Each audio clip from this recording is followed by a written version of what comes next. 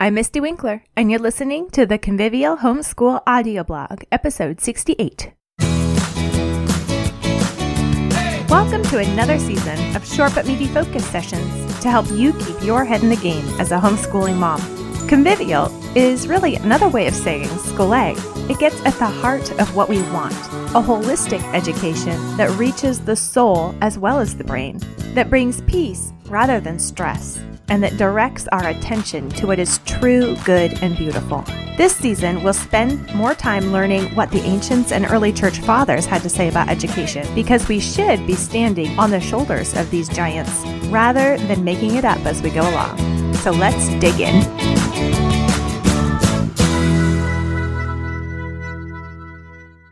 All right, well, welcome to season 12. I'm so excited to get this season started.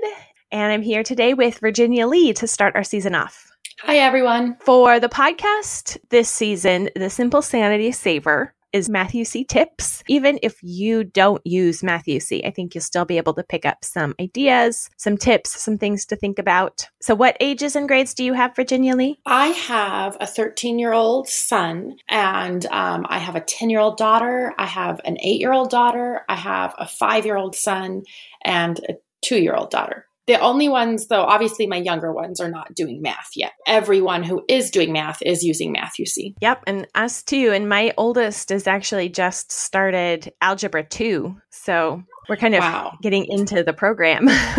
So I have to, Algebra 2, then he's pretty good at math for high school years, I'm assuming with that, since he's 15 and he's in Algebra 2. Yeah, that is ahead of the scope and sequence, I think, which is really interesting to me because for several years in elementary, he was actually behind. Yeah, it just goes to show you that the great part about mastery with Matthew C. then. Yeah, I think it just started clicking maybe about 12, but it took a little bit more than 2 years to get through alpha. And then it took about almost 2 years to get through beta.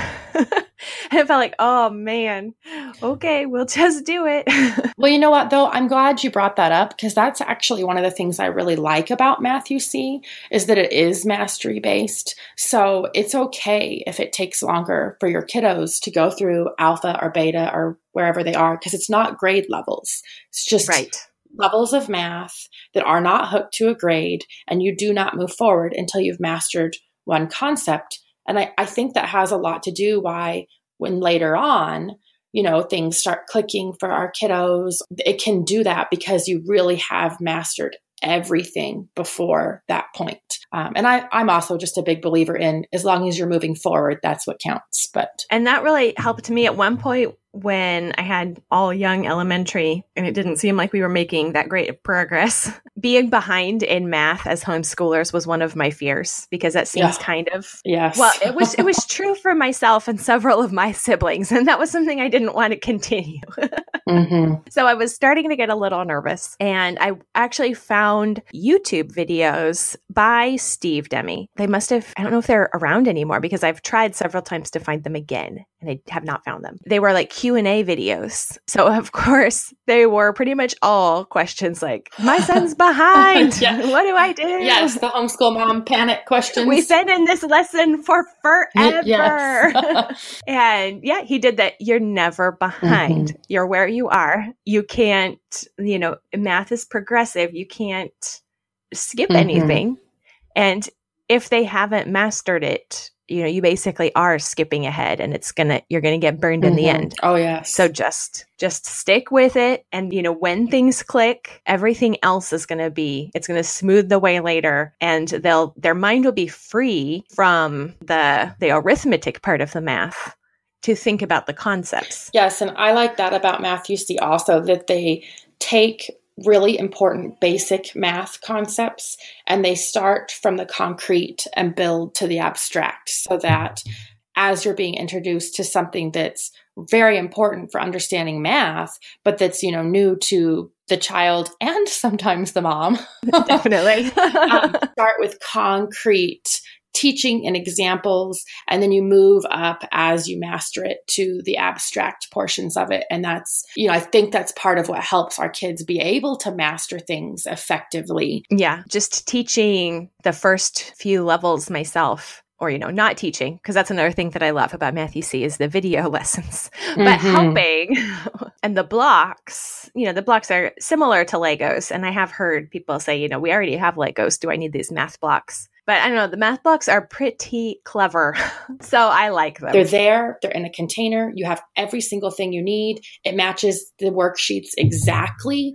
And there is something to be said for not having to figure out where the Legos you need are. This doesn't match the worksheet the same way. So my little person doesn't understand that we're using this in place of this. Just buy the blocks. We put ours in a big Sterilite container. Don't scrimp there. Scrimp somewhere else. It will save you so much time and energy and effort. So I'm going to be honest, we didn't start with Matthew C. And as I got more kids in, we were using Right Start, which I do love. But as I got more kids in math, it was so difficult. I was spending my entire life teaching math. This Right Start is so teacher intensive. So if there are mamas out there who are just drowning in math lessons, Matthew C was just a godsend for me because it's still mastery based, but the lessons are on DVD. So I could have an older child watch a lesson. Even if I needed to help a younger child with something, I can even have a younger child watch lessons and then come back and narrate the lesson to me so that I see that they understand it. And especially with older kids, I honestly get less pushback or emotional issues because Mr. Jimmy is the one teaching it. Yes. So I wish I could send him all the worksheets and have him correct them as well. But the number one reason I even looked at it to consider it was that lessons were on DVD I wasn't going to settle just because of that. Oh, that was a huge factor for me. And, when we started out with Matthew C., I remember, and I don't think I've seen anything lately, but I don't think I've been looking either. I saw concerns for people about the program's, rigor or whatever. Yes. In the I've heard that. In the upper levels. And now that I was like, well, we'll just go for it. And if we start seeing that, we can always switch, But yeah, my oldest son is in Algebra 2, even though he started off slow because it was mastery based. Then when he was ready, it just clicked and he moved forward. And it was actually like the concrete part of it that he struggled with. And once he hit puberty and it was the abstract math, it's like everything clicked and he zoomed. Well, that's good to hear because that is something that I have thought about is, do I need to start looking at options for once my kids hit higher level math? Because I've heard the same things that Matthew C might need to be supplemented or changed once they get into the high school level math. Yeah. Now that we're there, I wonder if that's just someone looking at the program who hasn't been doing it saying that. Like, I'm not sure. Because it really is Algebra 2.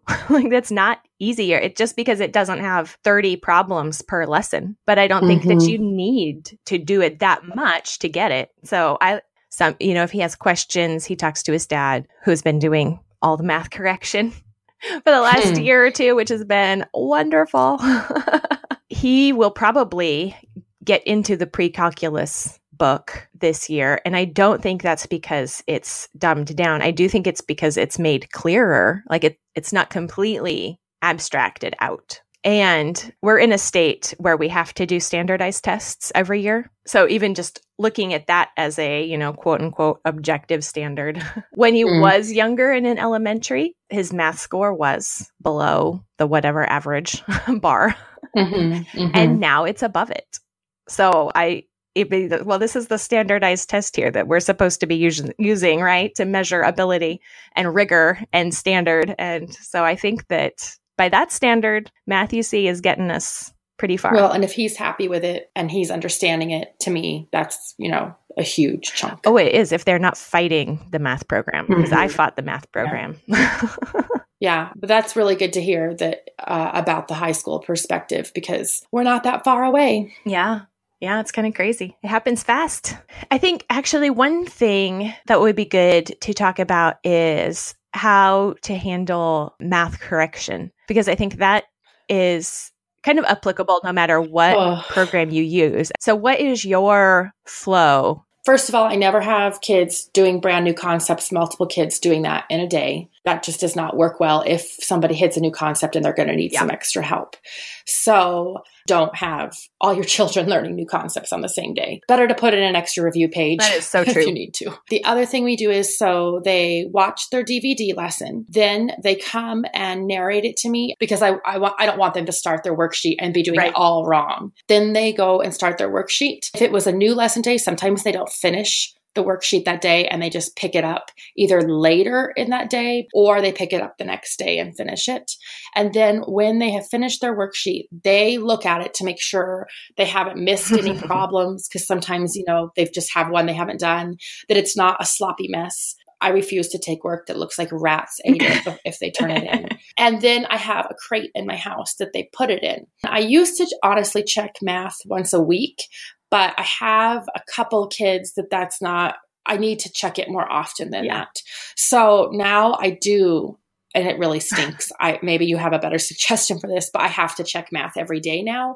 And so I check math, even if it means I check it in the evening once the kids are in bed, if the day's been completely crazy. But normally I can find a spot in the day to sit down with, some tea or something and just run through and check the math. And then the next day is when they make their math corrections. I just put it in with their work for the next day. If there was a huge amount of math corrections, I would do something different. But that obviously means they haven't understood anything. Right. So we need to redo the lesson if they're that bad. They make their couple corrections. I see that, okay, we look good, and they move forward with their new lesson for the day. So it sometimes doesn't feel very streamlined, but we're all on the same page. The kids know the expectations for it. They know where to turn in their stuff. And they know if I get it and I see issues, I won't even check it. They just have to redo the lesson. Yeah. And that has made a big difference in what's being turned into my bin. That's sort of how we do math correcting. I think this is just one of those cases where efficiency can't win out. If they do not get a 100%, they have to correct till it is. And depending on how many they miss, I give them another worksheet for more practice. Yep. If I see that they're missing a concept, I will go back to that concept that maybe was 4 lessons ago that they are not understanding, and I will pull one of those pages out just so they can refresh their memory, and then we move forward. So that's how we do it in our house. Yeah, ours is very similar. And I think that the correcting math every day is just one of those things you got to do, because you don't want to moving forward or doing it wrong, not comprehending, but still doing work for a whole week. When I was doing all of the math correction myself, I also only had 2 real math students. And so we made sure that the page assigned that day was 100% by the end of the day. Oh, wow. So that kind of, sometimes, about half of the time really, that felt kind of torturous, but it was the trick for motivation that I found for not starting off sloppy. I needed to find some way to motivate them to do their best the first time. So that's what we were doing for a while. And then when my husband took over math correction, we had to change our workflow then, because he wasn't going to dedicate an hour in the middle of the afternoon to making sure everyone got 100%.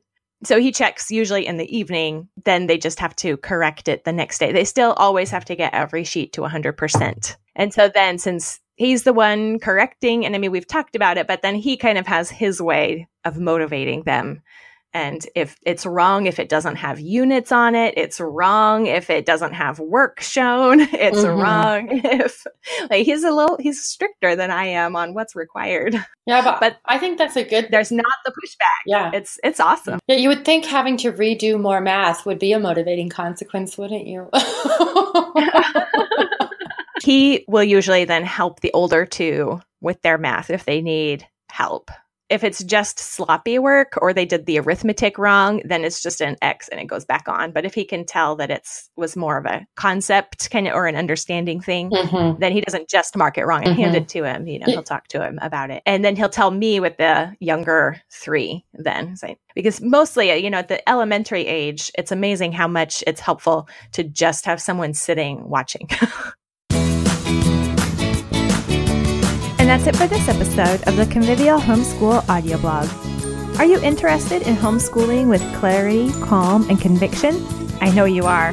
I am too. So let's do it together. I've created a quick, heart-focused mini workshop called Get a Grip and a Game Face. It's free, and it's the perfect way to start off your homeschool year.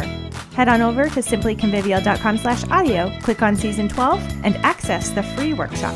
Remember, education begins with repentance.